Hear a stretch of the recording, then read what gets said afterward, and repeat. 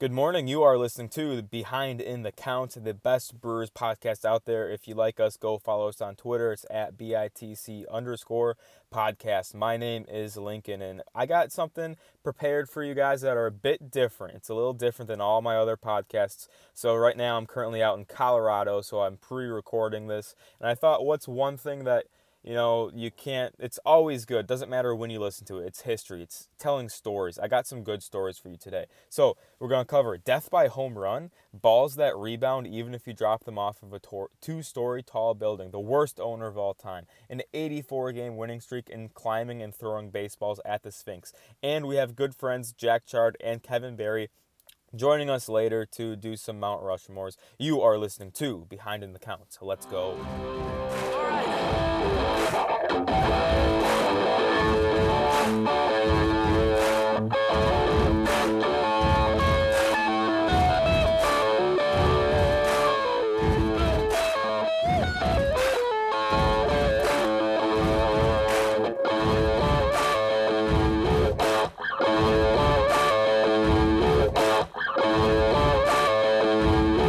Okay, welcome back. I hope you guys are all doing well. I am pre-recording this. It's Sunday night. The Brewers just got an awesome win. But yeah, I'm out in Colorado right now. My girlfriend's brother, he's moving out there with his girlfriend, and he needed someone to drive his Subaru out there. So me and my girlfriend, we're going out there with my dog. Her parents are coming as well, so they're going to drive us home. We're going to stay at their place, has a pool. We're going to hang out in Denver, hang out in Boulder, go to some breweries, do some fun hikes, go to some sick dog parks as well. Man, it's going to be a good time. I'm looking forward to it. But let's get this thing kicked off. All right, let's dive right into this. And if you're someone who doesn't really like history, maybe school just kind of punched you in the gut, and that's the reason why I don't like history. And the history that they teach in school, it's the bland history. It's the stuff that, they sing the Bill of Rights song. They teach you the Constitution. They got that song that teaches you the 50 states in alphabetical order. Like, when in life will you ever need to recite that? Like, it just doesn't make any sense. None of the history that they teach you in school has practical utility outside of the classroom. However, if you do your own research and you listen to some history podcasts, if you know a little bit of history and you're at like a family outing or something like that, or you're with your work colleagues and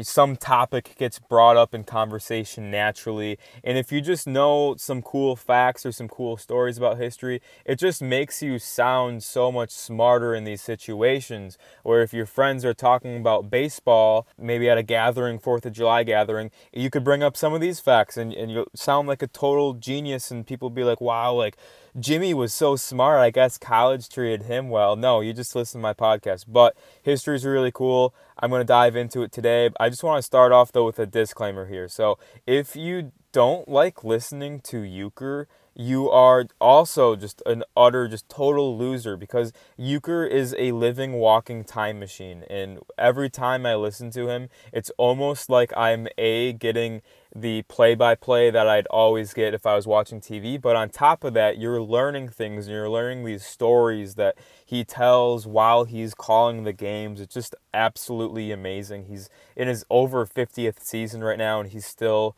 as sharp as he's ever been. He hasn't gone downhill. I just want to state that you cannot trust anybody who doesn't listen to Euchre. And everyone knows the name Euchre, but the people, you have to listen to him on a consistent basis to really understand how great he is at his job. It would be a disservice to not bring up Euchre's name when I talk about history, but we're going to go way, way back in time here to the 1880s and the 1840s. So first, let's go to 1845, where the first official rules for baseball, they date back to this date. William R. Wheaton and William H. Tucker, they were the two men who kind of wrote the first rule book. So the first rules were written by two Williams. In this year, 1845, William was the second most popular baby name, so William was really popular. Number one was John. I feel like if you were a John back then, I think that would kind of convert to like a Chad or a Brad today. I feel like these Johns really got it on. They're the life of the party. They wore their jeans, or I don't even know if they wore jeans. They wore their trousers ironed. They had their hair like freshly greased. And I know that they had hair product back then in the 1840s, but I feel like the hair product was basically like chicken grease. And you throw it in your hair just to slick it back and aim at a certain side. But these two Williams, they made the rules, and their rules back then when they made them, they probably thought they were pretty good, but now looking back at some of them, they're just absolutely hilarious. I'm not going to talk about all of the silly baseball rules here, but I do want to dwell on this one. So Article 9 of the 1845 baseball rules stated that the ball must be pitched, not thrown, for the bat. I'll say that again. The ball must be pitched, not thrown, for the bat. So what's the difference between pitched and thrown? So if you're pitching the ball, you have to kind of pick your spots, right? You got to pick your poison. So back then, the batter could call, I want this pitch here. I want a high strike. I want a low strike. The batter had to tell the umpire before every single pitch where he wanted the pitch to be thrown. And once the batter would tell the umpire this, the umpire would relay it to the pitcher. And once the umpire would relay it to the pitcher, it cannot be reversed. The pitcher had to try to throw the ball there. And you might be thinking, like, this doesn't make any sense. Why would the batter get to choose where he wants to pitch? The batter and the pitcher, they're kind of like mortal enemies in baseball today. They are competing against each other. Mano y mano, stuff versus stuff. Could you beat the guy with your stuff? Back in this day, the pitch was supposed to be thrown for the bat. So although the pitcher and batter were on different teams, they kind of had the same goal. So the pitcher, they weren't trying to strike batters out. Strikes and balls weren't even implemented just yet. But the pitcher and batter were kind of on the same team because all that they were trying to do was get the ball in play for their bare-handed fielders. So these Neanderthals back then, these kind of like cavemen, like that's just what I imagine in my head. And yes, these players did look silly. I looked at many pictures from ball clubs back in this time. And if you did not have a handlebar mustache and you played baseball, you were just a total laughingstock. That was the fashion back in this day. The players just looked silly, but the fielders did it as well. They didn't play with mitts. The object of the game was to get the ball in play. So the fielders, they got multiple opportunities per game to get batters out and stuff. But obviously, when you're not playing with a mitt, it's probably pretty difficult. And players back in this day, they described the ball as kind of being like rock hard, but it had some rebound to it. So there's stories from this time that you could take a baseball and you could go up a 2-story building, you could drop it, and the ball would hit the ground and would almost have enough rebound to make it back up to you. I don't know if that story is true, but this is the era of baseball that we're in right now, where the pitcher and batter were on the same team. It wasn't odd to have teams score 30-plus runs. Games would take a really long time. And it wasn't very out of the ordinary to have teams score 60, 70, 80, even 100 runs in one game. 100 runs, yes, that's probably back then was even a lot of runs, but it was probably compared to like right now when teams score like 18 runs. We see it happen maybe once every 2 weeks, I'd say, but still a pretty hard feat to do. These baseball games would take a really long time because there were no balls and strikes being called. So if a pitcher did throw gas underhand, and they probably didn't throw gas underhand until this one guy I'm going to mention here briefly, but they could look at as many pitches in a row and it wouldn't matter because their object is to get the ball in play. They could wait, they could see 100 pitches in a row and swing at pitch number 101. And that at bat probably would have taken, 35 minutes? But that was the object of the game, was to put the ball in play.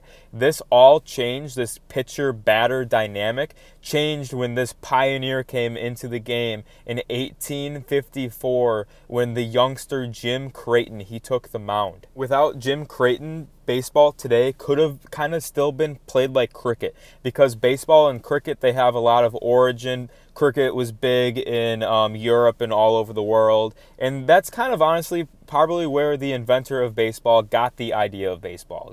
Even today we could look at cricket and see the similarities. They both play with a ball and a bat and strikes and they score runs. There are some similarities here, but Jim Creighton, he was like baseball's first professional, the first the first real pitcher, because he found a way to, make the ball move when he pitched and spin the ball, and he could throw faster than anybody in the league. So he could throw harder than anyone could throw in baseball at the time, and he made the ball move. So this made him virtually unhittable. And baseball journalists at this time, they were pissed. It was kind of debatable, like, is this throwing motion that he's doing, does it fit our rule book? Because back then there was a rule that said, like, you had to throw with a straight arm, and Jim Creighton kind of threw sidearm, so you have a little bit of torque on your elbow when you throw sidearm if you've ever thrown a baseball before. That was very controversial, but Jim Creighton, he started throwing sidearm. He threw with some heat. He probably threw like 60, 70, 80 miles an hour in that range. But they didn't pitch from the distance that they did today. So they pitched from much closer. So for the batter, it probably looked like it was coming in like insanely hot and the ball moved. It was nearly unhittable. He was the first Garrett Cole, the first baseball star. He became a national star. Everybody knew the name Jim Creighton back in 1854. And this guy was way ahead of his time. So I feel like this guy could have, pitched in Babe Ruth's era and still seen some success. But back in this day, I feel like the pitchers before him, they were kind of like Comic-Con guys today. If I went to Comic-Con right now and found this guy wearing this weird superhero costume or wherever, and I just took him, was like, hey bro, you're going to play professional baseball. If I threw him on the mound, that's probably what these pitchers pitched like back in this era in the 1850s until Creighton came along and changed the game forever. And it wasn't long until Jim became a fan favorite. People at the time were quoted as saying, this pitcher, blah, blah, blah, John Smith, he's a great pitcher, but he's no Jim Creighton. He was just on an absolute another level, and this quote was taken 40 years after his death. A guy who's seen Jim Creighton pitch, he saw the game evolve in a different way. After Jim Creighton started pitching sidearm, guess what? Everybody started pitching sidearm. It became a thing.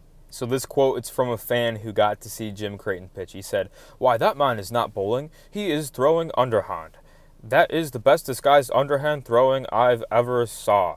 He might readily be taken for a delivery." I don't know what that means, but I'm guessing it means something good. But yes, so the rules at the time said you had to throw underhand. So him throwing sidearm, it was like he's throwing underhand but really, really fast. And he kept a straight arm, and that was crucial because that was the rules at the time. So yes, technically Creighton was following the rules. He was walking a fine line on them, and a lot of people disliked his way that he'd throw.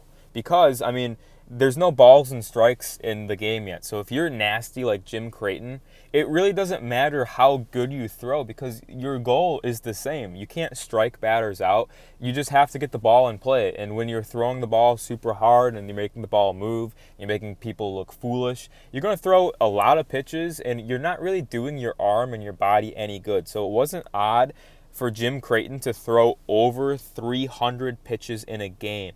But still, Jim, he was a very, very popular player at the time. He was one of the first baseball players to ever make money to play the game. So in that aspect, Jim Creighton was the first professional baseball player. He was signed on a contract for $500 or something like that. But let's go to the most important date here. So October 14th. 1862. Jim is just 21 years old. The greatest pitcher of all time at this point in baseball history. He's not on the mound this game. He's playing second base. And at the plate, he was also a very good hitter. He hit 4 doubles. And we fast forward to the 5th inning where he took the mound. And he didn't know that he was taking the mound for the last time because he pitched another solid inning. In the 5th inning, he comes to bat up in the bottom of the inning.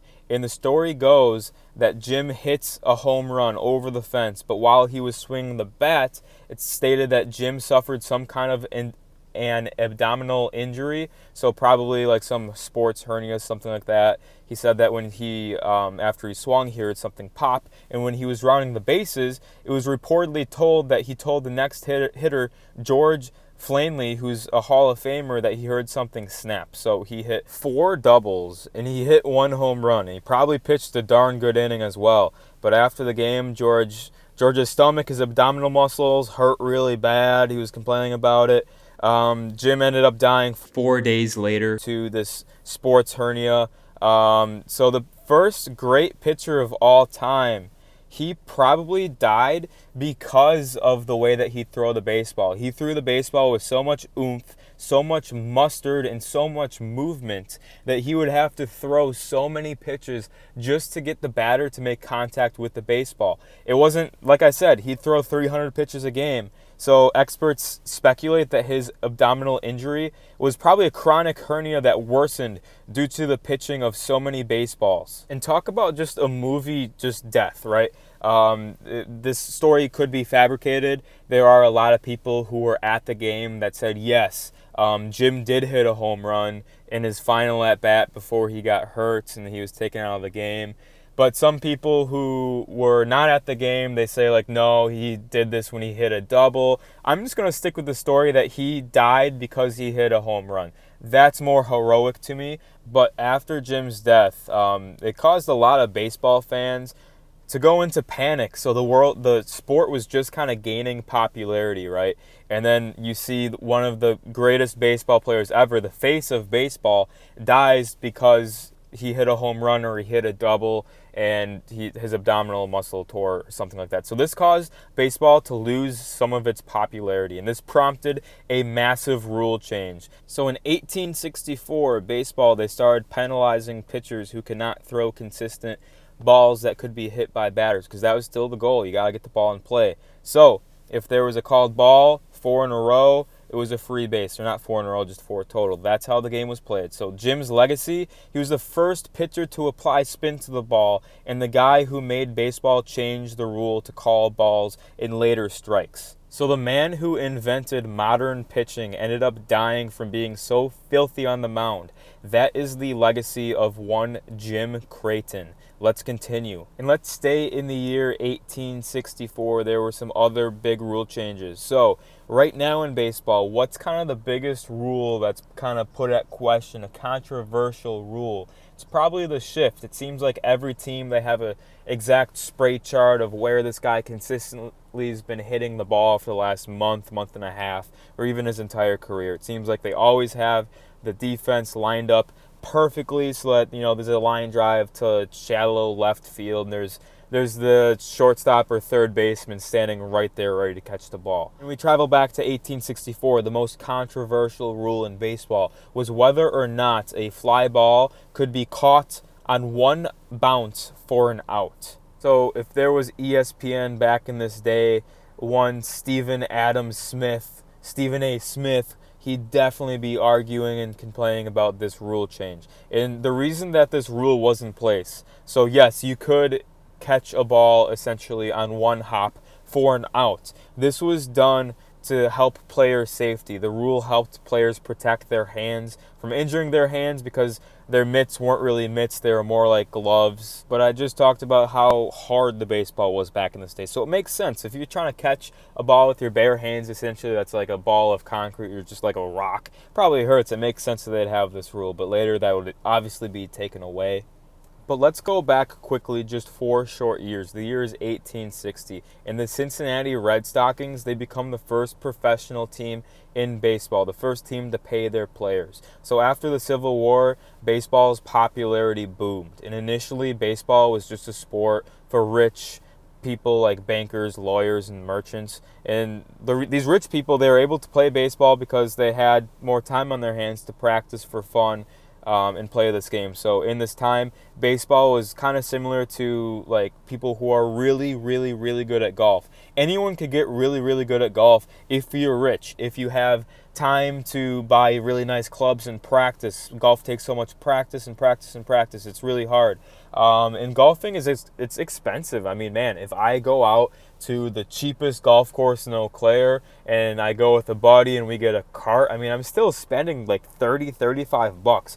Golf's not a cheap game. So at this time, baseball was kind of like a sport like golf or like tennis, where it's really for the rich people, and if you wanted to be good at it, you had to be rich. These Cincinnati Red Stockings, they were considered to be pretty rich, right? You're getting paid to play baseball for fun, a children's game, right? They're getting paid to do this. $500 contracts, $200 contracts. that was a massive amount of money at the time. Not a massive amount, but it was a nice stack on top of your already well-paying jobs. And these Cincinnati Red Stockings, they ended up winning 84 games in a row. So this team, they're playing other teams. They're obviously not, the teams that they're playing are not getting paid for it. So they're probably, working class people, hardworking people. And these Red Stockings, they're a team made up of lawyers and bankers and merchants and doctors. And these guys are getting paid to play baseball. So it's no surprise that they just kicked everybody's ass. And this is largely in part due to the fact that this team was rich and they had excessive amounts of time, more amounts of time than other teams to practice baseball, because that their well-paying jobs allow them to do this, and they were already getting paid to play baseball, and this was kind of a second source of income for the players. So this team, they go on an 84-game winning streak. That's insane. They didn't even play 84 games in a season, so this is like essentially winning for 2 straight years without losing. And when news struck that this club was paying their players for playing the game of baseball, people were irate. This was a very, very hot topic, another debate topic that Stephen Smith would be debating if ESPN was around back in this day. So some sportsmen said that playing a sport for any other reason than love for the game was immoral and corrupt. So how do you think these guys would take the game and how it is today, where we have these massive mega $1 million contracts? I would assume that they would very much dislike this, and they'd probably be just repulsed. And let's fast forward a little bit here. So I said baseball's popularity took a massive decrease after the death of Jim Creighton, the first national baseball icon. This would kind of be like right now if a guy like Elon Musk, if he died because of some malfunction in his Tesla. I'm sure Tesla would take a massive, massive blow to something like this. This is kind of what we can compare Jim Creighton's death to doing in baseball. It took a massive decrease. But this all kind of started to change the years after the death. So, right after the death, people are like, oh, baseball's bad. But slowly and surely, baseball starts to gain popularity.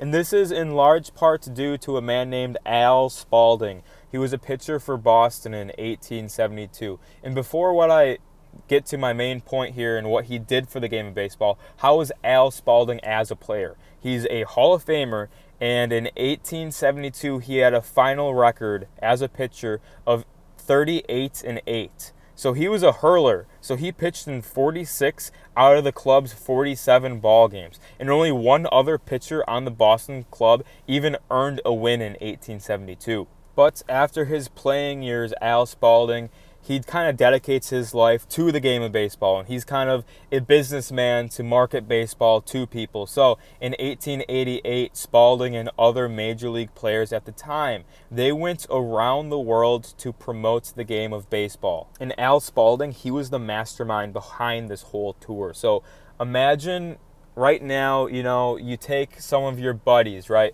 And you get your buddies' buddies, and your buddies' buddies' buddies, and your buddies' buddies' buddies' buddies. You get a ton of guys. Al Spalding, he did this world tour with 40-plus people. He had 2 organized teams to play each other, right? So it was the team from Chicago, which was, 10 people. And then the team from the rest of the United States, it was called the All-America team. So it was basically Chicago versus everybody else. And these were the people going on the trip. 2 baseball teams and an umpire and a couple of sports writers. But back to my point, if you organize a plan or a trip with your friends, you invite your buddies' and stuff like that.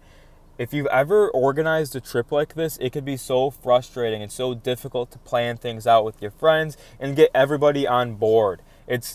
Planning a trip just with your girlfriend, it can be kind of difficult to do. You got to find fun things to do and things like that and see when things are open. This is so impressive because Al Spalding did this tour in a time before air travel. He had to get a bunch of dudes who don't organize things well. He had to find, he had to use the stars to navigate. He had to find railroads and find docks where boats could take him from the West Coast to Hawaii, then from Hawaii to Australia, and then Australia to Africa. I mean, man, this guy is it's very impressive what he did. But what would these guys do on this tour? They would travel around the world. And first, they started in Chicago, and they moved westward. And they'd stop, maybe every 100 miles or so. They stopped a lot in Iowa, then they made it out to the Dakotas. They'd play baseball games. They'd show everybody how the game's played. It was just kind of a fun thing to do, right? And you go out to the Rocky Mountains. They played some baseball games in Utah and Colorado. And then they get out to the West Coast, and they keep on doing this over and over again. They go to Hawaii, and then after that, like I said. But let's fast forward here until they get to Egypt. So if you know anything about Egypt, is that there's a lot and a lot and a lot of history in Egypt. You know the pyramids and you know the Sphinx, right? Those are the two big landmarks. So these baseball players, if they're going to travel around the world, they're obviously going to take some photos, right, for the gram. These guys, they go to the Sphinx. And the Sphinx, I don't know much about it religiously, but I know that a lot of people from Egypt, they go to the Sphinx just to pray there to their gods, or I don't know. It's a very religious ground. It's kind of like the Mecca. People go there just for their religion and just to worship. These guys, these 40 guys from America, these ball players, these dudes, they go to the Sphinx and they climb all over it like it's a playground. They like just imagine how horrified you would be if you're a citizen in Egypt at the time and you go there to worship, and these white dudes in these weird uniforms and these weird mustaches, they just start climbing and throwing baseballs at the thing that is so sacred to you and your people. I mean, this is not a good look for baseball, but in the Baseball Hall of Fame, they have the picture that these guys took with the Sphinx, and the players are like right on the Sphinx's shoulders. They're climbing on it, and there's guys below, and you could see the people trying to pray around it, trying to ignore these assholes. And I don't think that there's any baseball players from Egypt. This is probably the reason, because these baseball players, they were so disrespectful to their culture and their religion, and also cricket is a massive sport in Egypt, so that's probably the reason why. But I just want to bring that up because it's hilarious. It's so insensitive. All right, let's fast forward in time a little bit here. We hear people complain about their owners all the time in sports today, but baseball has a really strong history of just having absolutely terrible people owning teams. All you have to do to own a team is have a lot of money, right? It doesn't really matter what you do or how you behave when you're the owner. Marge Schott, she was absolutely terrible. She owned the Reds from 1984 all the way until 1999. To say that she was controversial was a huge understatement. She was just inconsiderably just terrible. She was a bad person. She was banned for baseball for an entire year for something I'm going to talk about later. She was just one crazy bitch. But what did she do that's good? She did a couple of things that were good. She made ticket prices lower and concession food affordable. So if we go to Miller Park right now, you buy a hot dog and a soda, you're looking at $13. And yes, inflation, all this stuff, but she lowered these prices. That's a good thing. She was considered friendly and approachable to children, and she was a huge dog person. If you know me, I love dogs. People who are like hardcore, like cat lovers and cat people, they can be kind of weird sometimes. I don't know, but people who love their dog as much as Marge, she loved her dog like way too much, like crossed the line into like cat person territory, because it's stated that she would rub her players and her team members with her dog's fur for good luck. So she'd keep her dog's fur in her pockets with her every single day. She'd have a bundle of fur with her, kind of like laundry lint that she'd just keep in her pocket. And she also had a stockpile of this dog fur at her house. And she even kept the dog fur from previous years and dogs that she owned 5-10 years ago. She'd have massive amounts of dog fur, and she'd walk around with this in her pockets intentionally. Further, she organized this kind of a birthday party thing before a game against the Pirates. It was just a fun expedition game right before the season started in 1994. She organized this event where she showed up to the game in a limousine. She walks out. She's got a birthday cake in one hand. She's got her big dog in the other. I think she owned a Saint Bernard, and if you know those things, they drool a lot. They're massive. But they're doing this in front of the entire crowd, in front of the players and everybody. She gets out of the limo. She's got the birthday cake. She takes her fingers, scoops up some frosting like we always do, but she's doing this in front of 20,000 people plus. She puts her fingers that has frosting on it in the St. Bernard's mouth. The St. Bernard obviously licks a little bit. There gets some drool on her fingers. And then instead of just letting her dog finish the frosting, she takes her fingers out of the dog's mouth and puts her fingers into her mouth and finishes the frosting off. So she maked out with her St. Bernard in front of everybody, and then to top it off, after that, they played Happy Birthday over the public address system. And she got kind of pissed off at this because she thought that more people would sing along. She looked in the Pirates' dugout and saw that the manager wasn't singing along, and she got pissed off about that. And she took this aggression out on her front office employees, saying that it was their fault that the party was not a bigger hit. She also made it so that when the Reds would score a run, it would say woof woof, like on the scoreboard. That's just bizarre. You know, once a year the team gets together as a whole team and they take a picture before opening day. It's like the team photograph. In every single Cincinnati Reds team photograph, while Marge was the owner, she made sure that her big fat St. Bernard was in the photograph with the players. This dog was a member of the team and probably had more rights than most of the players. And if you've ever stepped in dog poop before, it's one of the most disgusting things because it smears, it gets all over the bottoms of your shoes, your Crocs, you gotta wash it off, and it just reeks. So if you're a dog owner, you know that you always have to walk around with your poo-poo bags and things like that. But what Marge would do in between games is she'd let her dogs off leash and just let them roam the ballpark. However, at this time, Cincinnati, they played on AstroTurf. And if you know anything about AstroTurf, it's that it was kind of like a carpety material. Like water just wouldn't soak into it like it would normal grass. We've heard stories about the playing surface of AstroTurf and that it's super hard, and if you hit a ground ball, it just slingshots the ground ball right off it. Like it just rebounds right off of it. It's kind of like playing on gravel or concrete, like I said before. But she'd let the dogs roam the field and use the field kind of as a dog park. The dogs would go poop and pee on there, and she wouldn't clean it up. So the Cincinnati Reds players, when they're warming up for the games and even when they're in the games, they have to navigate the field appropriately to not step in the dog poop or the dog pee. In 1990, there's a story that the dog pooped around where the shortstop would play. The grounds crew came in, they picked it up before the game, and the first pitch of the game was a line drive that the shortstop said hit like the same exact spot where the poop once was. And obviously this is disgusting. The poop's gone, but the poop residue is still there. So this guy, he's got poopy hands. And I think we could all agree that having a dog is a good thing. The Brewers, they have the team dog that's probably dead, like I talked about before, Hank the dog. Not a big fan of it, but it would be nice to have a dog walk around the clubhouse every now and again. But too much dog could be a bad thing, especially when it's not your dog and you're a player and you're trying to do your job, but the dog's always around. The dog's getting more attention than the players themselves. This is a quote from one of the Reds players at this time. Quote, "The dog is a big, big negative. It's embarrassing for the players. They talk about it all the time in the clubhouse about how angry they are about it. The fans laugh about it because they're embarrassed." And it continues here.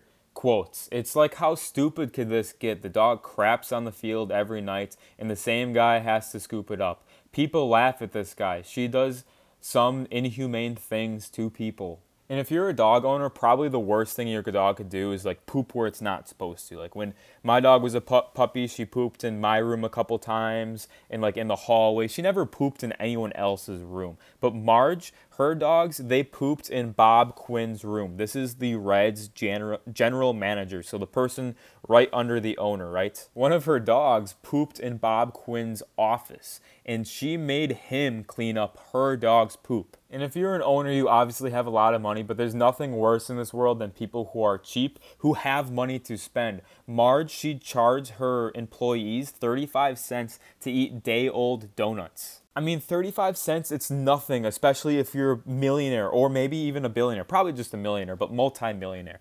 35 cents per donut, that's not going to make a significant increase in your wallet unless you're selling thousands and thousands and thousands and thousands of donuts. And if you know me, you know that I survive on coffee. I've already had 2 cups of coffee this morning as I'm recording this. And if you work in a school environment or an environment where there's a fresh coffee pot, that's kind of communal. You walk in there, you could grab a cup of coffee, boom, leave. It's free. It's for everybody, right? Like I lived in a house with 6 roommates. I'd make coffee in the morning, make 12 cups worth, fill the sucker up. It's for everybody's use for the whole day. Marge, she would charge her employees 10 cents per cup of coffee. That's despicable. She made her employees pay if they wanted to use tissues to blow their nose. All-time cheapo move right here. So if you go to a Brewer game, you know how in left field they kind of show you all the scores from around the league. And it's just kind of nice to know, especially later in the season when we're just hoping and praying that our division rivals will lose. Like it's a big thing, especially if it's September baseball. You need that in your stadium.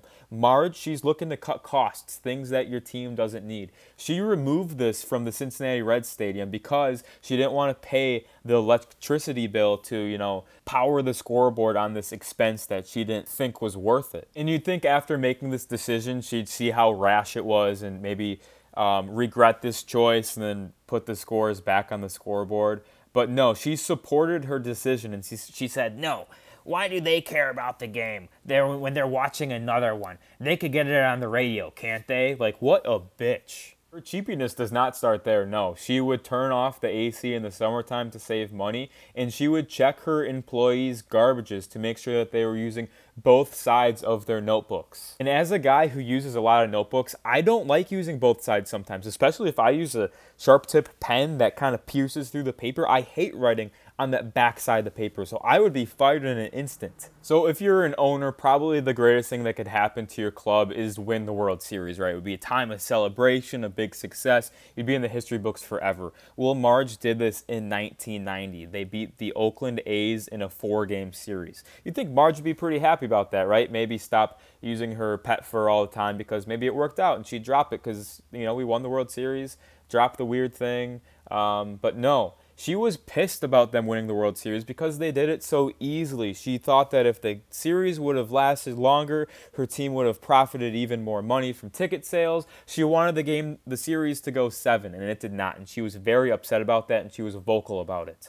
What does she do about it? So after the World Series, the guys are celebrating in the locker room, spraying champagne everywhere. Usually there's some type of caterer that meets them in the locker room so they could have food and they don't have to go to bed and drink on an empty stomach. Because if you drink on an empty stomach, it's not a good thing. We all know that.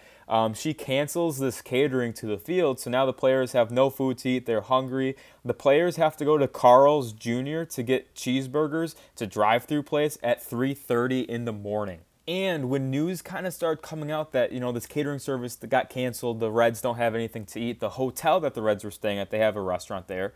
Most hotels do. They always have a restaurant. The restaurant was willing to stay open, keep the crew, have them stay late to feed these hungry players. Marge personally stepped in and said, no, we don't want this. And I mean, dang, if you're one of the players in this team, you get to the highest point in baseball, you win the World Series, and your owner is just pissed off, and you could hear her complaining about winning the game so easily on the airplane. I mean, this would take away a bit from actually winning the World Series, wouldn't it? Just imagine if Marge was around in the era of social media. I feel like she'd have so many hot mic situations and hot camera takes, and it would just be hilarious if she had a Twitter account back in the 90s. But this begs the question, how did Marge even become the owner of the Cincinnati Reds? So Marge, her husband, he died of a heart attack. And Marge, she assumed control over his massive car enterprise. So she took over his businesses and she kicked ass at it. She got filthy rich and she became the owner of the Reds. That's how it happened. So did she probably kill her husband to do this? Maybe. She seems crazy enough, doesn't she? When Marge bought the team, no one really knew who she was. People questioned why she bought the team.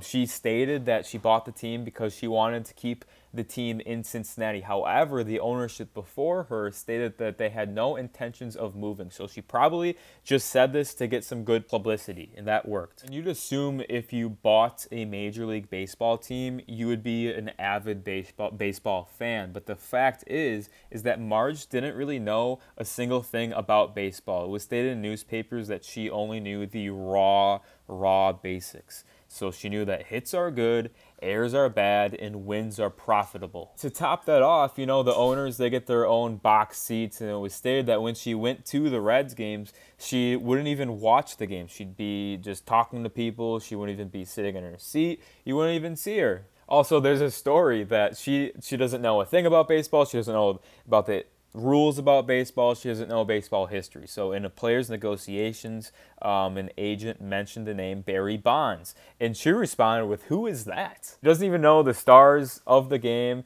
And in fact, it stated that she didn't even know the names of the players on her team or of the people who worked for her behind the scenes in the front office. She would do the thing that like we do, like where maybe you knew a guy a couple years ago and you forget his name, but you see him in public and you don't want to mess up his name because that's really embarrassing. Then you just say like, "Oh, sup, dude? How you doing, man?" You just call him dude and man and never say his name. This is what she would do, but instead of saying dude, she'd call everybody honey. And you think just for a bare minimum, she would know the teams in her division. So this is an interview with a sports writer here. So the question that this man states is, who are your main competition this year? Marge says, "Well, I hope it's St. Louis because that would be a fun match. We're so much alike. We really are, except you won't be able to tell our uniforms apart. We get them all mixed up." The question, the man says, "I mean in the division race. Like, who are you?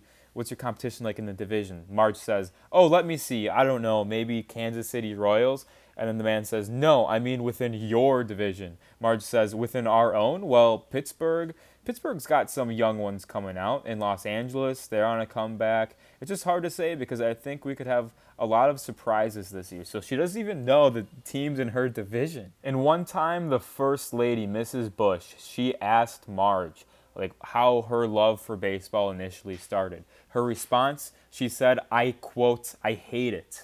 The First Lady, she was obviously stunned. Well, I'm not even really at the tip of the iceberg just yet. I could continue and I could do this for another 20 minutes. I'm going to save this for part 2. So we're going to bury the hatchet, so to speak, with Marge here, and we will continue in a future podcast. But let's get to our interview today. We got recurring guests, Jack Chard and Kevin Barry. They're back on the pod to talk about life's small victories. So we all know in the day-to-day life, the monotony of life, we look for these little key things that might happen to us in a normal day, and that's a victory. It's a good thing that happened. So without further ado, let's send it over to the boys. All right, recording in progress. All right, we got Jack Chard and Kevin Barry back on the pod. We're going to do a couple of Mount Rushmores. The first one we're going to do is life's small victories. But before we get started, I just want your guys' initial reactions to this first half of the Brewers season. What do you guys think? Kev, go ahead. Are we happy? I think if you told me their record, I kind of would have expected it. The last 2 weeks have been a little rough, but they're at where they need to be. Once he gets in that pitching back, I think they could hopefully overtake the Cardinals. That's killing us right now. But yeah, I think when you're sitting here on, it's June 26th, you just take 2 out of 3 against Toronto. I mean, when you look at the record, it's not the sexiest, but I mean, despite the injury bug, I mean, think about all the guys who've been in the DL. We've had Woody, Peralta's going to be gone for a while. Obviously, Cole Long was hurt. Adames was hurt. Urias started the year off on the IL. Like, all these guys were on the IL, and that just shows, like, the depth of our team, where you got guys like Jace Peterson who step up. You got guys like Rowdy who step up. I mean, Tyrone Taylor. So, I mean, I think, like, the pieces are together. I just think once you get rid of that injury bug, I think it's going to be a more optimistic second half of the year. Yeah, and Jace is playing like a rock star at third base. They were talking about him kind of being like one of the better third basemen defensively in all of baseball, which is just kind of crazy because the dude he's a plug and play type of guy. He could play anywhere. But yeah, I just think we got to get some consistency, maybe add a bat. I don't know. Trade deadline's coming up. There's some dudes out there. Like, we need a bat. We just need something. And I it's weird now because you used to look at guys who are on the market who played on really crappy teams who, they're hitting those 290, 300 batting average. But I mean, the league wide average is 260. I mean, so what do you look for? Do you look for a guy who's got a high OPS but a low on base or like a low like batting average, or like, I don't know. Yeah, batting's like, I think the best batting average on our team, I think it's Rowdy Tellez because he has the most qualified at bats right now. It would be Brasso, but he doesn't have enough at bats to qualify for it. Yeah. He's batting like under 250 or something. So yeah, it's just been tough. Just tough. Yeah. Who are you guys' first half MVPs, real quick? AL. Gotta go Judge, I think. Yeah, Judge, I think you have to. I think if it wasn't for Trout being hurt and then going 0 for 30, I think Yeah. I'd be saying Trout right now. But I think it's got to be Judge, especially. Dude. Walk off today. Yeah. I was about to say that. I was listening to the radio and they said that they were getting no hit by the Astros through 6 innings, and Judge hit a walk-off 3-run shot. It's like they can't like not lose a game. It's insane. They're on a tear. But yeah, I think NL you have to go with Machado.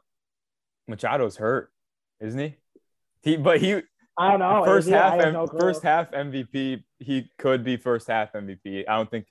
I think he's out for maybe a little longer. I think Brewer killer Paul Goldschmidt's right there. Yeah, dude, he's nuts. He's your second. He's nuts. We dropped a home run that was hit right to us, right, Chard? Paul Goldschmidt. We did. Oh. Like we were first row and left field. Yeah, didn't even grab our mitts. It was didn't tough. even grab our mitts. Just sat there. All right, who wants to draft first? We're doing small victories in life. I can go first because I think this one will get. I think will get taken. Anytime you're able to avoid traffic, a shortcut, that has to be you look at the interstate back to 40 minutes and a different way and cut off 20 minutes. That is the best. That for me. Yeah, that's my number one pick. That's a good pick. And it's kind of crazy. If you're on I-94 and your phone will notify you if there's traffic or something. So then if you see an exit, you could take that detour and just save 40 minutes of time. That's a good pick. Yeah, nothing worse than sitting in traffic. Oh, absolutely. Worse. Terrible. I agree. All right, Jack, you go ahead. I will say, if you're parking downtown or even in a busy parking lot, that last parking spot, you have 500 spots and you're driving through and you may be driving and one person will be pulling out right when you're driving past and it's all right, I'm taking it. So one open spot. Yeah, it's great pick. That's a really good one. I got into a situation in Florida where we're on this peninsula on this beach. And there's only 20 spots, and we got there just in time when a car was leaving. But that's the reason that I thought of this Mount Rushmore is because yesterday I got the last spot at Quick Trip or something like that. So that's a good pick. But with my first overall pick, I am going to go with waking up just moments before your alarm goes off, so that you have time to turn it off. Especially if you have the super loud alarm that kind of scares you in the morning. This would just help you not have a panic attack early in the morning. Yep. So that's my good choice. My 1-1. But with number 2, I'm gonna go with a silly one here. So when you poop and you don't really have to wipe, but you wipe anyways, just to kind of stay sanitary. It goes out with all one push, nice and clean. It's a clean poop. Yeah, just a nice clean poop. Nice clean poop. Nothing like it. I'm gonna stick with this kind of busy section, kind of you have to get in and get out or whatnot. I'm gonna say for my second pick, I'm gonna say when you go to a really I think about after Brewer games or even before Brewer games, a tailgate or something. You take that tailgate and you get that last spot at the bar or the restaurant. Oh yeah, because that's the best. Traffic around some of the bars. You gotta kind of finagle your way around people. Happened to me twice at Kelly's this year. Kelly's jam-packed, and it's just whoop, last that place spot, is awesome. That corner spot. Oh, the best. Pre-game at Kelly's. Take the shuttle. There you go. Dude, the shuttle drivers at Kelly's bleachers are hilarious. I think I did it for the playoff game. He's crazy too. Yeah, they're crazy drivers. They're nuts. The guy wears a wig and everything. Yeah, it's. Yeah, I think I got that guy once. Yeah, all right, good pick. All right, I just thought of this one on the spot. This is really a dad thing to say. Anytime you beat the line, you get somewhere and then you're the first in line, and then 10 minutes later there's 100 people behind you. That is the best. That might be the best pick of this draft because saves you a lot of time. You're all about efficiency in this draft, and you have to say, good thing we got here when we did. Yeah. No, that's a good. That happened to me yesterday. I was at Brewing Project, which is just a brewery. And I saw the line. There's no one at the bar. So I went to the bathroom. I came back and it was 20 people deep. Waited in line for 10 minutes. It's all the timing, man. Yeah, it's all about the timing. I didn't even think about that. That's good. All right, who's up? I think you got one more, Kev. Yeah. Oh, it is. Yeah, it's back. We're snaking back. We're snaking back. Yeah. Okay, not a big online shopper, but I will say anytime you're buying something and you look up like the store and then put coupon. You took mine. Oh no. Like 90% of the one. time that does not work. Like you have like honey in your browser, like almost never works. Like the one time you get like 15% off is the best feeling. It just makes the purchase feel like it was worth it. Yeah. Promo code PMT. Yeah. Promo code PMT. That's a good one. What's that website called that you get the stuff? I've never heard Isn't of it that. honey? Like you put it on your browser. It's like honey, and like if you look, you can get what is it? There's like coupon code. There's like certain websites where it's like Retail Me Not. That's what it was. Yes. Yeah. It works like maybe 5% of the time, but when it does, it's a great feeling. Dude, that's clutch. I gotta check that out. Oh yeah, you just search up like Dick's Sporting Goods coupons. It 99% of the time doesn't work, but the 1% it does. Ultimate winner. That's pretty sick. That's definitely a small win. Honestly, it might be a big win. I shouldn't have even used that one. That might be a big win. That might be a big win. Okay, I'm going to say for my third pick, I'm going to say, because really, I mean, like, dude, 2022, guys don't really carry cash around or anything. When you go to a place that only accepts cash, which is rare, but like I'm thinking like maybe parking or something like that, and you have the exact amount of change. Like if it's $5, you got a $5 bill. Like you're not scrapping for ones. Like, you know, like, oh, I got $4, but like, and then you got to reach into like the change store and grab change. Like, no, it's just a smooth, like, oh, I have exactly $5. Here you go. Dude, because that's a panic when like right when you realize that you have to use cash and you're like, I had this happen to me this weekend. I went to the Kilty. Oh, and I got a $22 order. Example. A $42 order? No, $22 order. All I had was my card, and I was able to, like, in my glove compartment, if that's what it's called, just scraping like singles and random change. I was able to get it done. It was insane victory. Dude, that's clutch. Man, you gotta get your ice cream in. I mean, who doesn't take cards in 2022? It's wild. I've been to a couple of people bars trying to be vintage, like trying to be people to be vintage, like the Kilty. I mean, that's why. Yeah. Old school Kilty. I haven't been there in a while. I haven't been there yet this year, man. Dude, my old baseball coach for Exonia, I forget what his name was. He was just Paul Clark. Paul Clark, yes, dude. Yes. Yes. We were not on the same Exonia team, were we?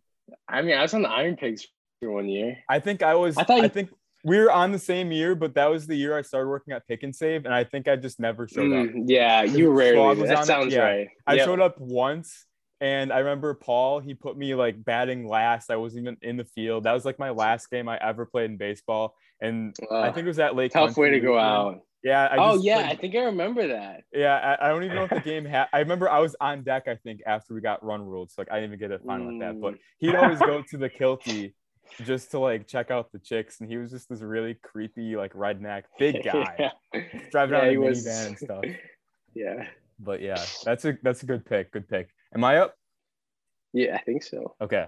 So you ever get an itch that you just can't reach? Maybe it's the like middle or your back. It's just the worst thing ever. You got to act like you're like a dog and rub your back on something. This pick is an itch that you can reach and easy to get one. You know, you're satisfied right away. Boom. Bro. Right? Okay. Works, man.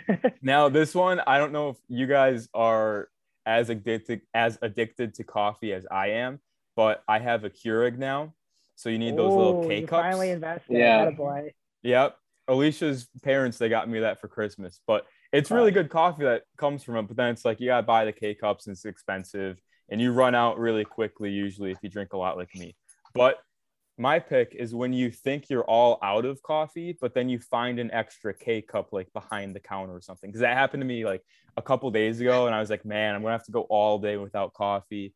And then I found that thing and it just saved my life, man. Like, you sound like an addict right now. Dude, I am. Yeah, it's bad when I don't have coffee. Oh, brother.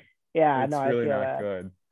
But gotta stay stocked up. Gotta make that dude, I'm stocked up. I went to Hy-Vee a couple days ago. We're all good now. But yeah, I think I'm all out of picks now. But yeah, it's a good last pick. Yeah. My last pick is gonna be the common problem, and this might be counted as a big victory, but it's the common problem that everybody has, whether it's toothpaste or shampoo or body soap. you get down to the very end, let's just take toothpaste for an example. You squeeze it and it's just nothing's coming out, and you start going to war with this tube of toothpaste, trying to get this last little bit out just to get through the day. Because if you can get through the day, then you can go get it. But otherwise, you're gonna either have stinky breath or nasty hair, or you're just gonna freaking smell in general. And when you get that last drop of like toothpaste or soap or whatnot, just having me today.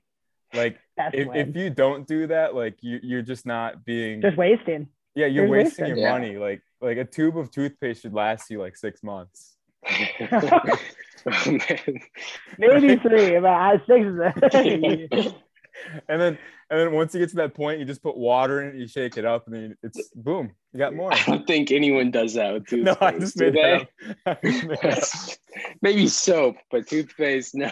Because I've done it with shampoo and stuff, but I've done that toothpaste. too. No, they're toothpaste. But Chard, do you still use my that? last pick. Kev's got the last pick.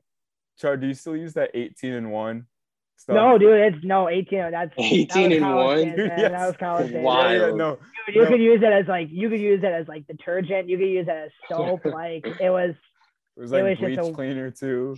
Bleach cleaner. Yeah, no, gone are those days. That stuff smelled like actually like for 18-1 you'd think would be like toxic and stuff, but like it smelled good. Dude, it smelled good. I mean, it was good. I mean, it smelled good. It was all natural stuff. I don't know where you got that. Was that a Costco? Dude, my mom got it for me. She just kept restocking me with it, and I was like, I mean, so funny. I'm not gonna pay for new soap, so what am I gonna do? I agree. All right, are we all done? Kevin, you got one more? I have one more. All right, what do you got? Whatever. All right, I would say anytime you get anything for free, I could spend like $200 on a ticket, but if they give me a $5 bobblehead, it makes it like all worth it. Just justifies my purchase. Yeah. And it doesn't matter. It's free to me. Yeah, so, dude. Free stuff's nice. Dude, you guys see the Corbin Burns bobblehead? Was that today, right? I think it was. Yeah. I feel like every time they do a Corbin, like a bobblehead, like their face, like it's always just like awkward. Like Corbin Burns was just like staring off in the distance, like weird. Like it was like an action shot, but like you can't really do an action shot in a bobblehead. Yeah, well, pitchers are kind of hard too. The batters you can do a little more with. I feel like. Yeah. No, I like free pizza. Oh yeah, that's the best. Free food especially. Food especially. Like those little parties that we used to have in like middle school, where like they'd get like 4 pizzas for your whole class and then cut the pizza up in like 16ths, so you only get like a sliver. But it was free. It was a hit. To piggyback on that one, like when you go into work and like that one person in the office brings in like, oh, we had a birthday party and we have a bunch of like extra birthday cake, or like I'm feeling in a good mood, so I'm gonna bring in a bunch of donuts and coffee. Like the best. Yeah, dude. Free coffee. Free food. Ooh. Free food. Free coffee. Make your entire day. Literally.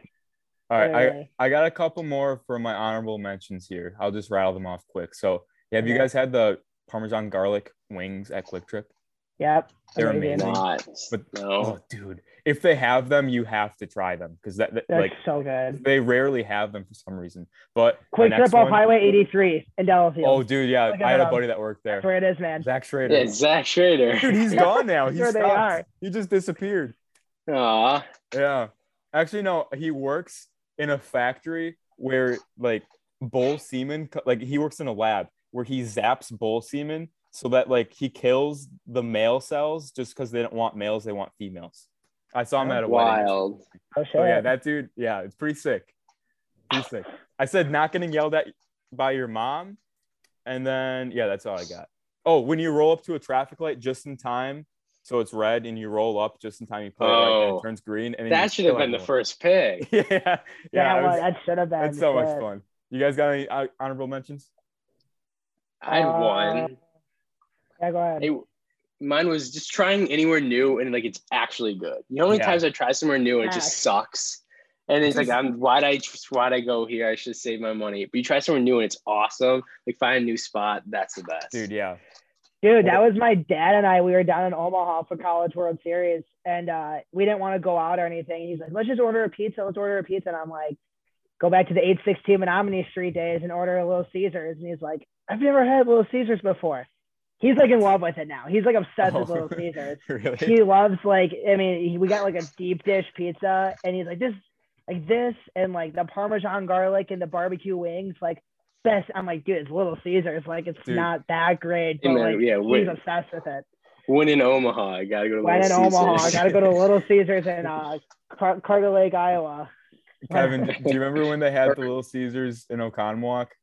Yeah, weren't they selling crack out of it or something? Yes, that's why I got shut down. Out the drive-through window. Yes. Dude, but that pizza slapped like when I was a kid. I remember. But yeah, good stuff. Right. Oh man. Or like here's one more that I got is like when you're trying on new clothes and you don't want to be there that long to try on new clothes.